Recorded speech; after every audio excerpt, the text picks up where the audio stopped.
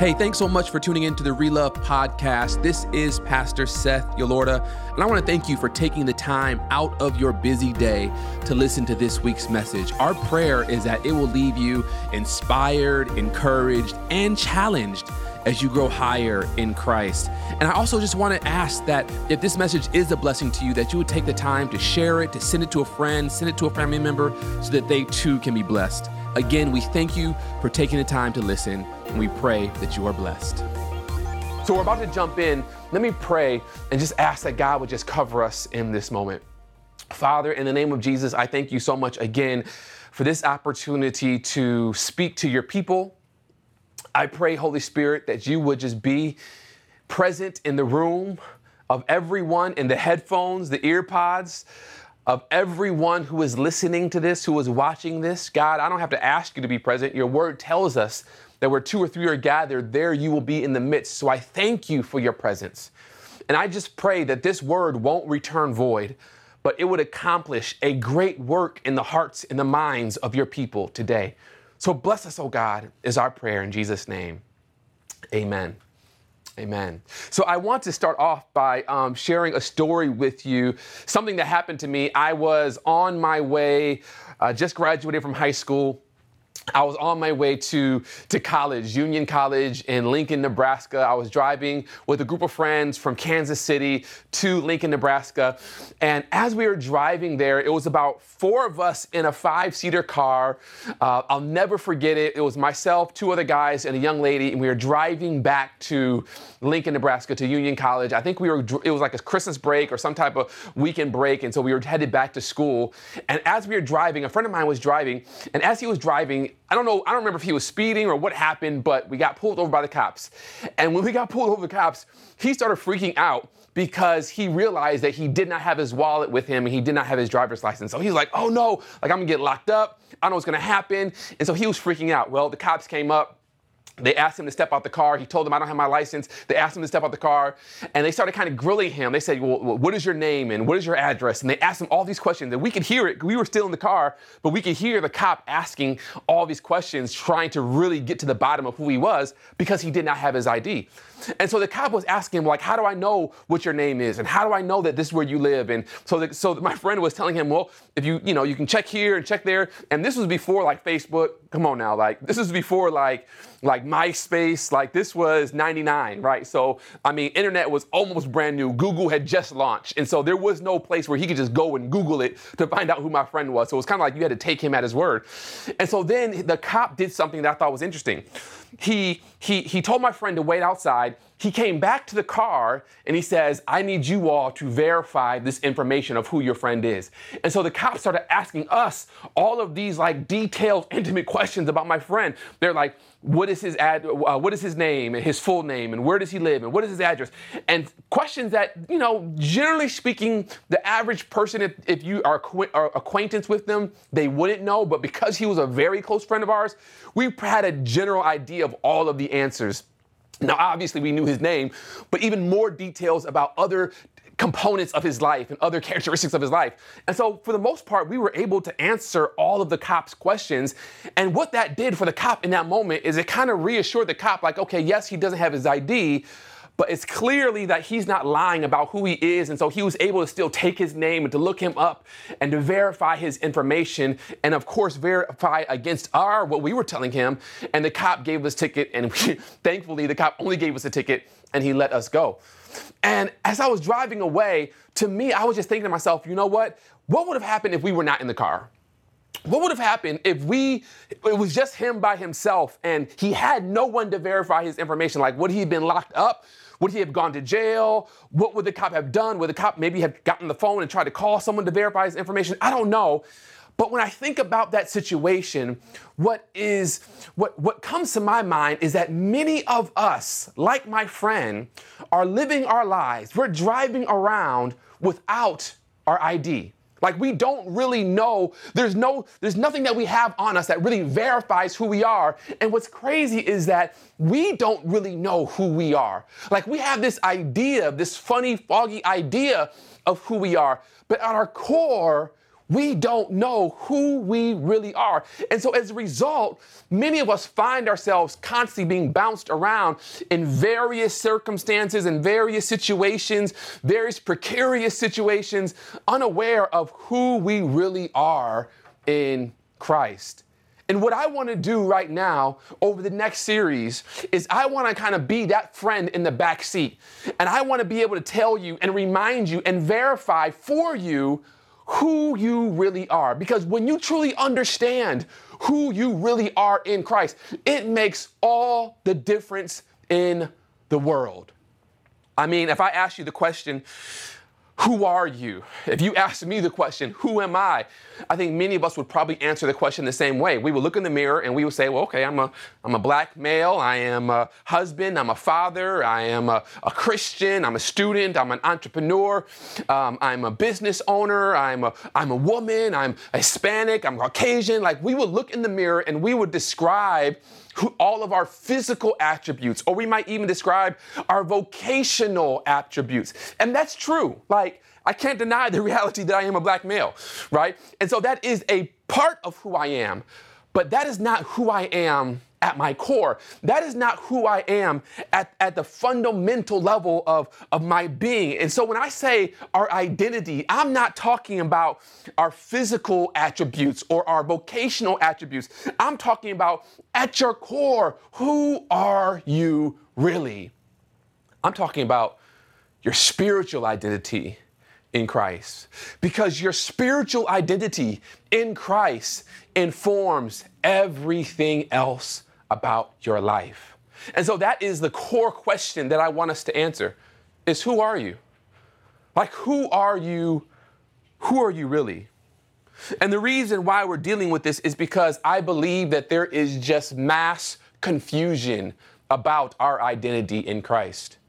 I believe some of us are just kind of living this Christian life, having a generalized sense of who we are, but not really knowing who God says we are. And I want us to have such crystal clarity around the essence of what makes us who we really are in Christ. And many of us, we know, let's be honest, we know who we want to be. I'm not talking about who we want to be, right? I'm talking about having a confidence to really know who we actually are. And this is important because if you really get this, then at your core, it serves as a domino effect for everything else in your life. In fact, I put it like this, where I say, what you believe about who you are has more influence on your path, your growth, and your success than anything else in life. Like, I just want to take a minute and just let this sink in. What you believe about who you are has more influence on your path, your growth, and your success than anything else. It doesn't matter if you were born from a well-off, well-to-do family. If you don't know who you are, then you will squander all those resources that you were born with. It doesn't matter if you were born with a silver spoon in your mouth, or if your last name is Obama, or if your last name is, doesn't matter what your last name is. If you don't know who you are, then you will squander all of those resources. Everything that someone is trying to give you, everything that someone is pouring into you, if you don't know who you are, it doesn't matter. Because your identity at its core, what you believe about yourself and what you believe about who you are has more to do with your life, your path, your growth, and your success than anything else. And so you have to know who you are. And I'm not talking about who you are. See, let me say it like this. Many of us base our identity on our past. And so I'll ask you who you are, and you'll say, well, you'll start listing your accomplishments. Well, I graduated from this school, and I did this, and I went here, and I married this person, and I have these kids. And that's obviously a component, as I said, but I just want to let you know that you are not your past, and your identity is not based off of your past. It's not based, nor is it defined by your past circumstances, by your feelings. It's not based or defined by your mistakes or your behaviors or your struggles. It's not defined by your failures. Your identity is not defined by any of those. Your identity is not defined by what you do or what you don't do, what you've done or what you haven't done. That's not what defines your identity. What defines your identity at the core is your birth. You see, I can say with confidence that I am a Yolorda because I was born a Yolorda. And even if I go and decide to rob a bank or to blow up a building or to jump off the Golden Gate bridges, no matter what I try to do that might bring shame to my family, I will never stop being a Yolorda because I was born a Yolorda. And so when we talk about your identity, understand that who you are isn't based off of what you've done. It's based on your birth. And so what we want to know fundamentally is, what does God say that we are? And that is the question, or that is the statement rather, that I really want to drive home, is that you are who God says you are. You are not your past mistakes. You are not your past failings. You are not your past even successes. You are who God says you are. And that is based off of birth. And what you have to understand about identity is that you will live up to or you will live down to whatever you believe you are. You will live up to or you will live down to whatever you believe you are. And so if you believe that you are more than a conqueror, then you will live up to that and you will live according to that truth about your life. If you believe that you are a failure and that you're no good, you will live down to that reality, and your life will amount to nothing more than you being a failure and being no good. You will live up to or you will live down to whatever you believe about yourself. So if you believe that you're a sinner, and if you believe that you're fallen, and if you believe that you're broken, and if you believe that you're no good, then you will act out according to that belief.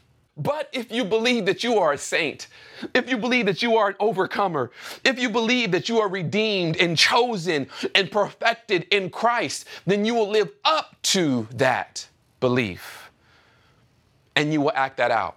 You see, what I want you to understand is that there's a cycle that's taking place right now in all of our lives.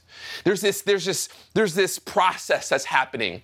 And what this does, the very first thing that we experience is we experience some voices in our head, right? Now, I want to tell you that not every voice that you experience is a voice from God. Like, I hope you understand that.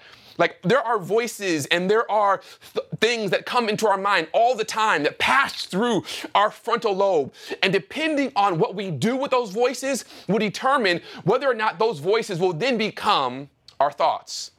You see, if someone says, Seth, you're no good, and I'm like, I ain't receiving that, I ain't hearing you, then that voice just kind of bounces off. But if someone says, Seth, you are no good, and I start to think about it, then that voice becomes a thought. And if I hold on to that thought long enough, then those thoughts become my beliefs. And while you said I was no good, now I started thinking about the fact that I am no good, and now I actually start believing that I am no good, and that belief then turns into an action, which only then reinforces those voices. And this is the cycle that so many of us, all of us experience, for the good and for the bad. And so if there's a voice in our mind, and then that voice becomes thoughts and that beliefs, that when you look at your actions, you look at your behaviors and your actions are really a reflection on the voices that you are listening to. And every day, and I'm not talking about in a crazy psych ward type sense, every day you and I hear voices, and we choose to either affirm those voices or we choose to either denounce those voices. And depending on what we do with those voices will determine if they become thoughts, and they become beliefs, and they become actions and behaviors. Those actions and behaviors, this cycle is what reinforces our identity. And so if I believe fundamentally that I am no good, and I think about I'm no good, and I believe I'm no good, then I will do no good things. But if I believe that I am chosen of God, if I believe that I'm overcomer, and I hear the voice of God saying you're an overcomer, and even though I don't necessarily feel like I'm an overcomer, and I might not even actually act like an overcomer, because I'm choosing to believe that I'm an overcomer, and eventually I will begin to manifest behaviors that are consistent with someone who overcomes. And those beliefs turn into actions and behaviors. This is why it is so important when we talk about what we call ourselves, what we name ourselves, that if you let someone speak over you, if you call the child stupid, or if you call the child no good, when you put a name on someone, that name literally becomes almost a self-fulfilling prophecy, because the voices turn to thoughts, those thoughts turn to beliefs, and the beliefs turn to actions. So that's why we got to be careful. Both what we name our kids. I know you want to give them some crazy name of your name and your husband's name or your wife's name kind of mashed together, but make sure that name actually means something. Because what you call yourself and what you allow other people to call you has a great influence on what you actually become. So throughout scriptures, we see this. We see that Jesus is constantly trying to remind us who we are, and our ability to live the life he has called us to live is based largely on whether or not we are going to believe what God says about us. All throughout Scripture, from Genesis to Revelation, God is trying to reaffirm our identity. He's trying to get us to understand who we really are in Christ Jesus. He's trying to help us to shake off this identity that we have inherited from not just our biological parents, but that we have inherited from our sin nature. Because many of us, we live our life based off of how we feel. And God is like, don't live your life based off of how you feel. Don't allow your feelings to inform your identity. Allow my word to inform your identity.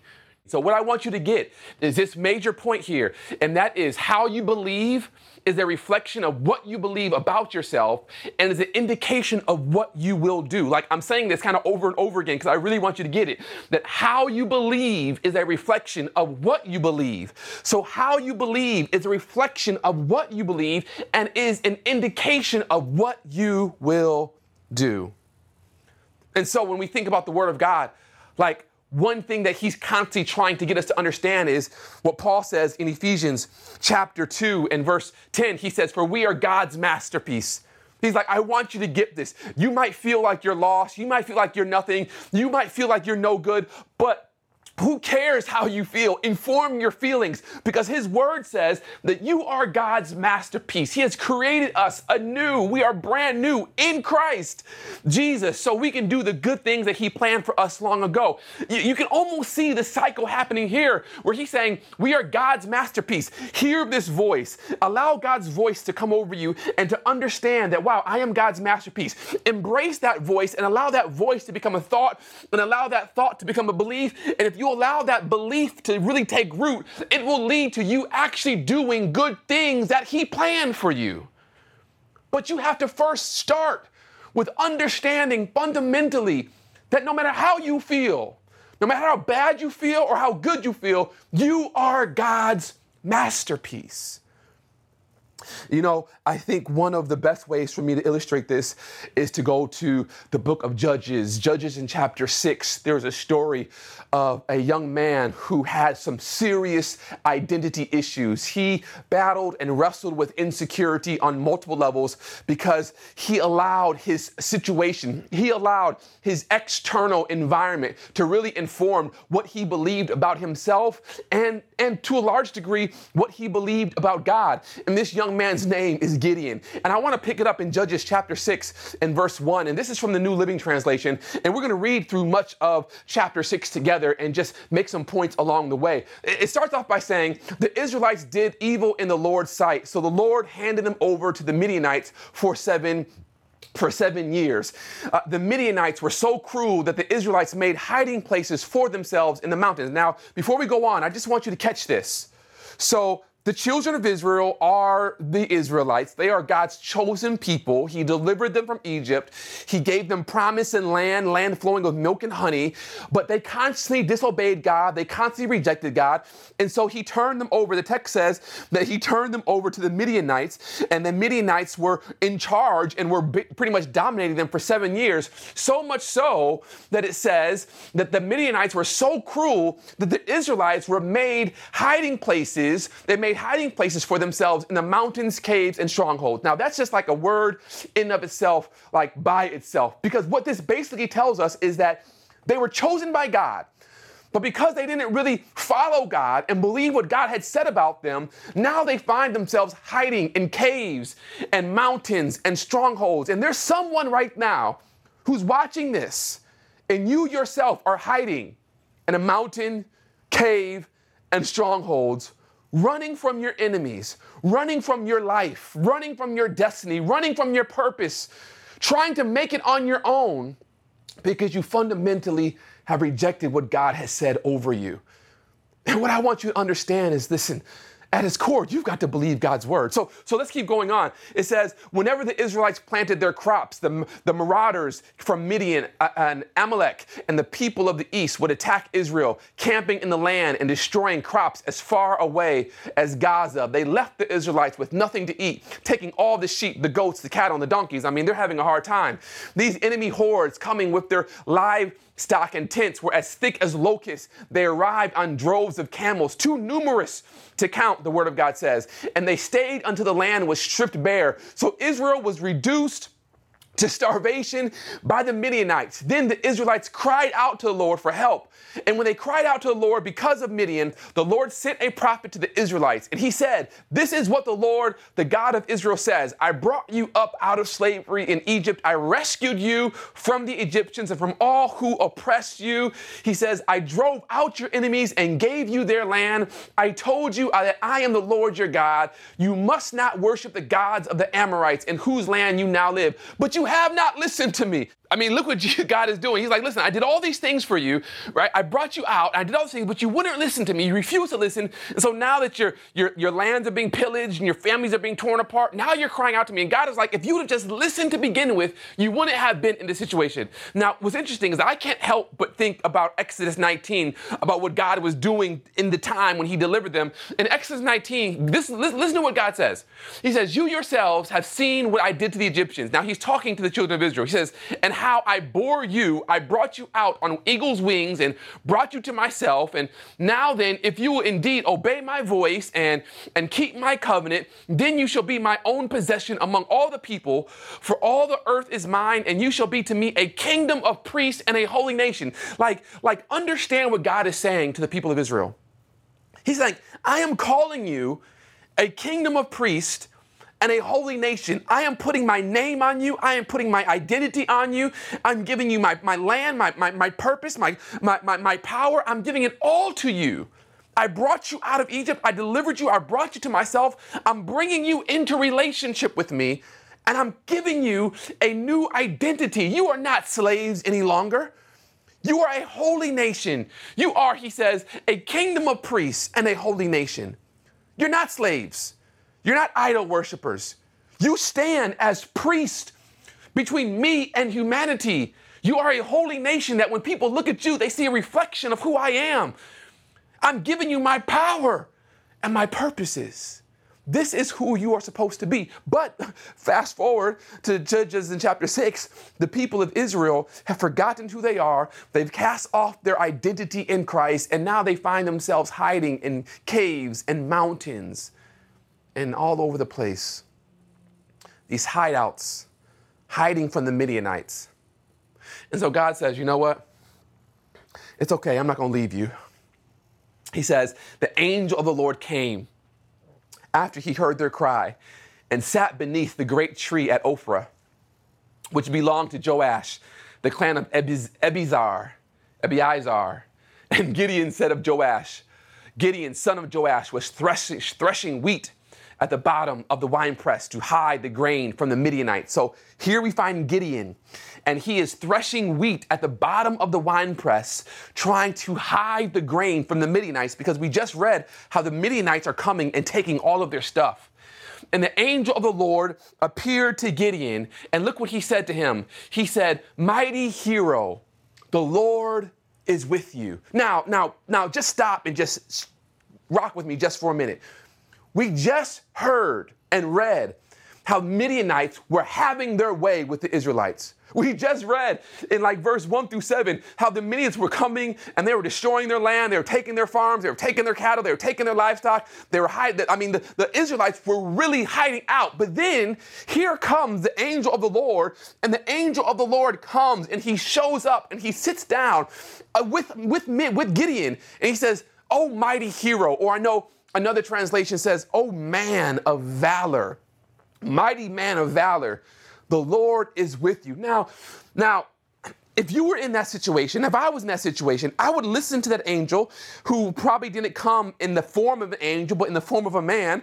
And I would hear this angel, this messenger, say to me that the Lord is with me. But then I would look around at the state of my family.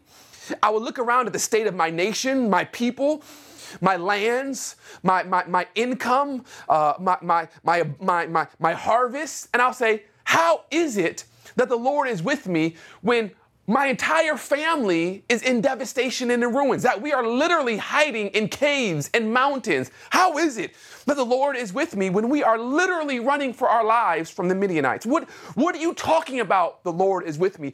And yet the angel of the Lord shows up, and the first thing he does is he reminds Gideon who he is. He doesn't show up and tell Gideon what God is going to do. He doesn't show up and tell Gideon what he has done wrong. He shows up and he says, "Oh, Gideon, oh, man of valor." He says, "Oh, mighty hero."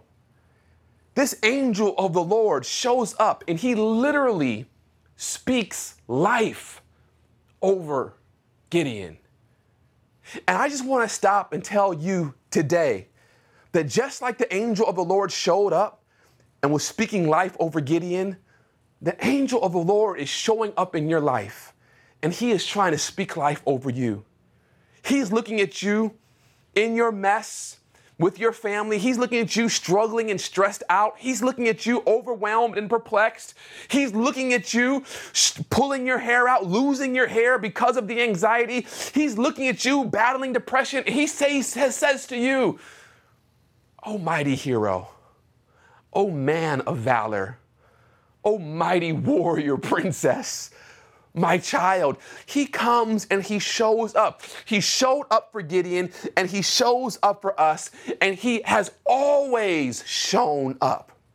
Now, when you are in your darkest moment and you feel like you can't go on and you feel like the walls are collapsing around you, the angel of the Lord shows up. He showed up for the 3 Hebrew boys. He showed up for Daniel in the lion's den. He showed up for David when he was facing Goliath. He showed up for Esther. He showed up for Ruth. He showed up. He has always shown up for his people, and he is showing up in your life right now. And the first thing he's coming in, he's not condemning you. He's not coming and saying, "Well, you shouldn't have done that and you shouldn't have done this." He's coming and he's saying, "Oh, my child, my mighty hero, my man of valor, my warrior princess. Understand who you are. Understand at your core what God calls you. That he doesn't look at you and see a sinner. He doesn't call you defeated. He doesn't call you someone who is no good and keeps making mistakes and who can't get it together. That's not how he calls you. God shows up in your life and he says, "Oh, man of God. Oh, woman of God. Oh, mighty hero." And then he says, "The Lord is with you." In your mess and in your stress, while you are hiding in the bottom of the threshing floor, threshing this wheat, hiding from your enemies, hiding from fear, hiding from depression, hiding from your children, hiding from your marriage, hiding from responsibilities, hiding from your job, hiding from your boss, hiding from life, God shows up and he says, "I am with you wherever you are." It's interesting because Gideon he hears this. And look what the angel of the Lord continues to say to him. The Lord turned to him and said, "Go with strength you have and rescue Israel from the Midianites. I am sending you." And then Gideon's response is, "But Lord," Gideon replied, "how can I rescue Israel?" He says, "My clan is the weakest in the whole tribe of Manasseh, and I am the least in my entire family." The Lord said to him, "I will be with you, and you will destroy the Midianites as if you were fighting against one man." Like, look what just happened. God says, hey, Gideon, I want you to go, and I want you to destroy the Midianites. And what Gideon does is he immediately looks at his situation around him, and he says, hold on, I see with my eyes that they're stronger than us, and I see with my eyes that I am the weakest in my family. How is it possible that I will be able to do this? What Gideon did is what many of us do when God shows up in our life. We give God excuses. We start doubting and questioning and hedging our bets and saying, well, that can't be and that can't happen because look at this scenario and look at that scenario and I'm not in control of this. And God's like, I'm not asking you to make a judgment on your situation. I'm not asking you for you to come up with a strategic plan. I'm just asking you to believe what I said about you and believe what I said I will do in your life. Now you go and you will be victorious. He says, you will destroy the Midianites as if you were fighting against one man. And then he goes on. He says, the Lord said to Gideon, he says, that night the Lord said to Gideon, take the second bull from your father's herd, the one that is 7 years old, pull down your father's altar to Baal. Cut down, he says, the Asherah pole standing beside it, he says. Then build an altar to the Lord your God here on this hilltop sanctuary. So what you have to understand is that Gideon's family had erected these altars and they were worshiping these false gods. That's why God had sent them into captivity. And he had put them in this situation because they were worshiping these false gods. And so God shows up to Gideon and God says, Gideon, your name means destroyer. I need you to rise and to live up to your name. I'm calling you a mighty hero and that I am with you. And the first thing I want to do, number one, the first thing I want you to do is I want you to destroy the false gods and destroy the false worship in your family. Like, don't go and fight the Midianites yet. He's like, no, the first thing I want you to do, once you understand who you are, is I want you to get your family right. I want you to get your life right.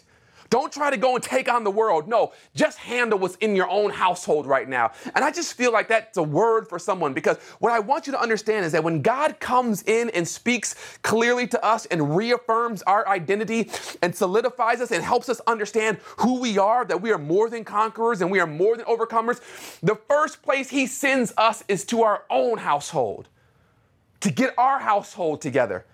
Like your identity in Christ isn't just for the world to see a super Christian. No, your identity in Christ is for you to lead your family in righteousness, for you to order your own household.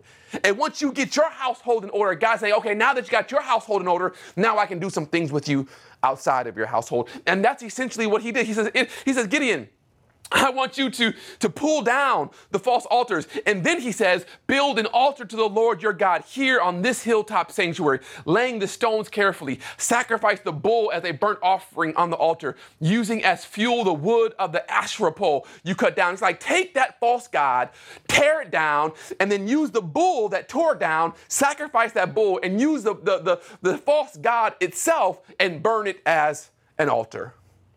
Get your house in order.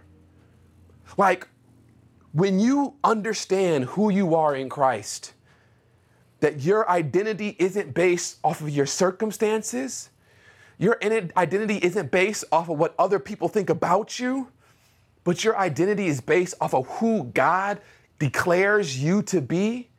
God then calls you to step into your home and be that man of valor, that mighty hero, that warrior princess in your home.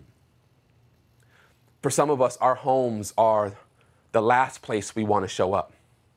Our homes are wrought with tension and issues, and there's false gods and false worship taking place in our homes. Kids are out of order and doing their own thing. Parents are out of order and doing their own thing.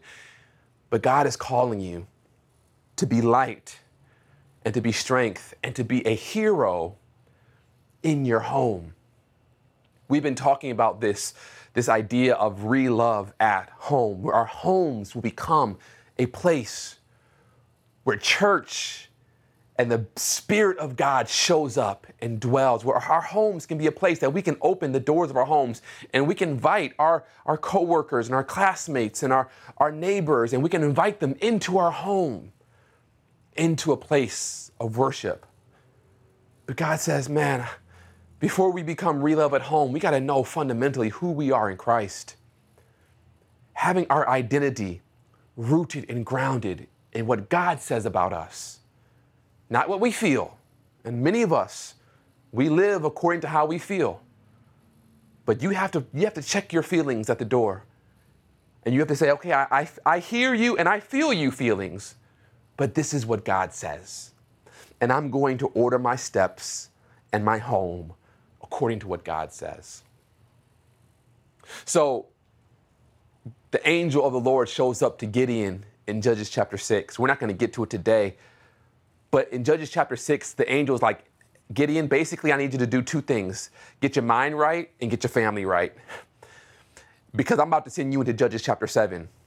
And in Judges chapter 7, that's where we're going to take out the Midianites for real, for real, for real. But I can't get you to take out the Midianites for real if your mind ain't right and if your family ain't right. So let's correct those two things, and then let's go take on the world.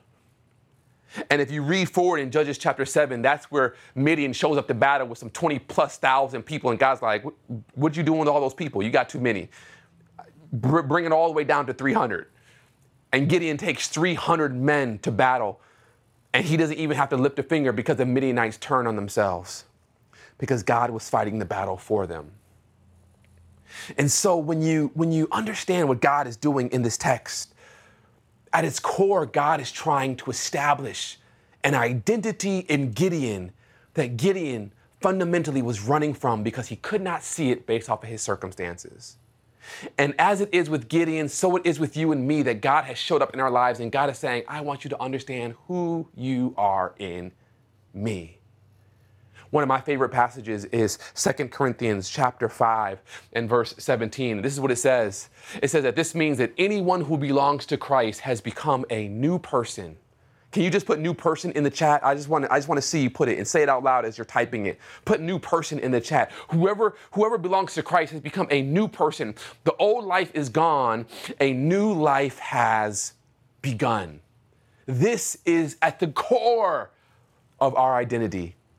That, yeah, I know I've made some mistakes, and yeah, I know I've messed up. I know my life isn't perfect by any stretch of the imagination, but who I am isn't based off of what I've done. It's not based off of where I've been. It's not even based off what happened yesterday. Who I am is based off of what God says I am. And God says I am a new creation.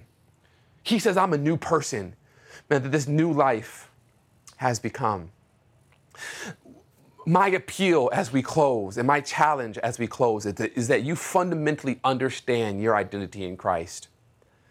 And that as we talked earlier about how you have to understand this process of voices and thoughts turning to beliefs and beliefs turning to our behaviors and our actions, and then that reinforcing these voices again and these thoughts again, what I want to invite you into is I want to invite you into a daily practice of declaring God's word and declaring God's promises over your life. We've talked about this, I think, a couple of years ago, and I want to reintroduce it to you.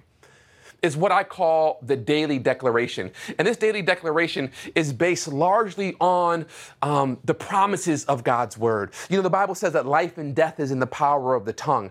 And so this is what this is based off of, my daily declaration. And if you go to our website and you click on the link in the top right corner, you'll see a little button that says Daily Declaration. I want you to click there, and there you will find several examples of declarations that you can make and that we want you to download. Maybe you can tweak it and make it your own, but the idea is that every day for the next 30 days, every morning, you will say this declaration and you will speak it over your life. This is what this one says. I choose to believe the word of God. I am what it says I am. I can do what it says I can do. Today I'll experience the presence of God. I boldly confess, my mind is alert, my heart is receptive, my body is strong. Today I will receive the all-powerful, unstoppable, ever-living Spirit of God. I will experience everything He has in store for me. I will live courageously, I will live boldly, I will live confidently. In Jesus' name, amen. This is the daily declaration.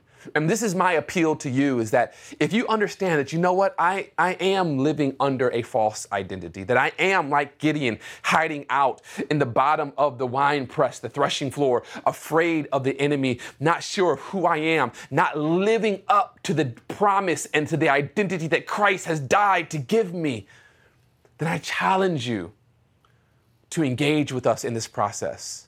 That for 30 days, every single day, you will speak this word over your life. Now, I'm going to tell you what I did. I'm going to give you a little pro tip on this thing. I've taken my daily declaration, I personalized it, so it's not just God's promises, but I also have included things of where I am going and what I will achieve in my life. And then I've taken that daily declaration and I've actually recorded it on my phone as a voice memo.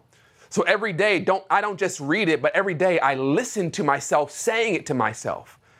And it just reaffirms who I am in Christ, not based on my feelings, because there are many days where I don't feel like I'm courageous. And there's many days where I don't feel like I got it all together. But I continue to declare with my mouth, because life and death is in the power of the tongue. And I want to speak life over myself and speak life over my family. And so I want to invite you to accept this challenge and to engage with us in this process. That over these 30 days, your identity might become rooted and grounded in what God says about you and not in what you've done or in how you feel. Let me pray for you. Father, I thank you for your word, what you did with Gideon, how you took him and you made him into a mighty warrior by first addressing his issues and his insecurity, by speaking life, calling him that mighty hero. God, I just pray right now for your people. There are individuals right now who are listening to this and they feel weak, they feel broken, they feel defeated, they feel all types of insecure. They feel like sinners. Oh God, but they are not. They are victorious. They are strong. They are mighty. They are conquerors. They are triumphant. They are perfected in Christ. And God, may we step into who you are and what you've called us to be. Oh God, so as we journey together, may you just allow your word to flow over us and for us to have a better understanding of who we are in Christ. And may it be to your name's honor and glory. In Jesus' name, amen.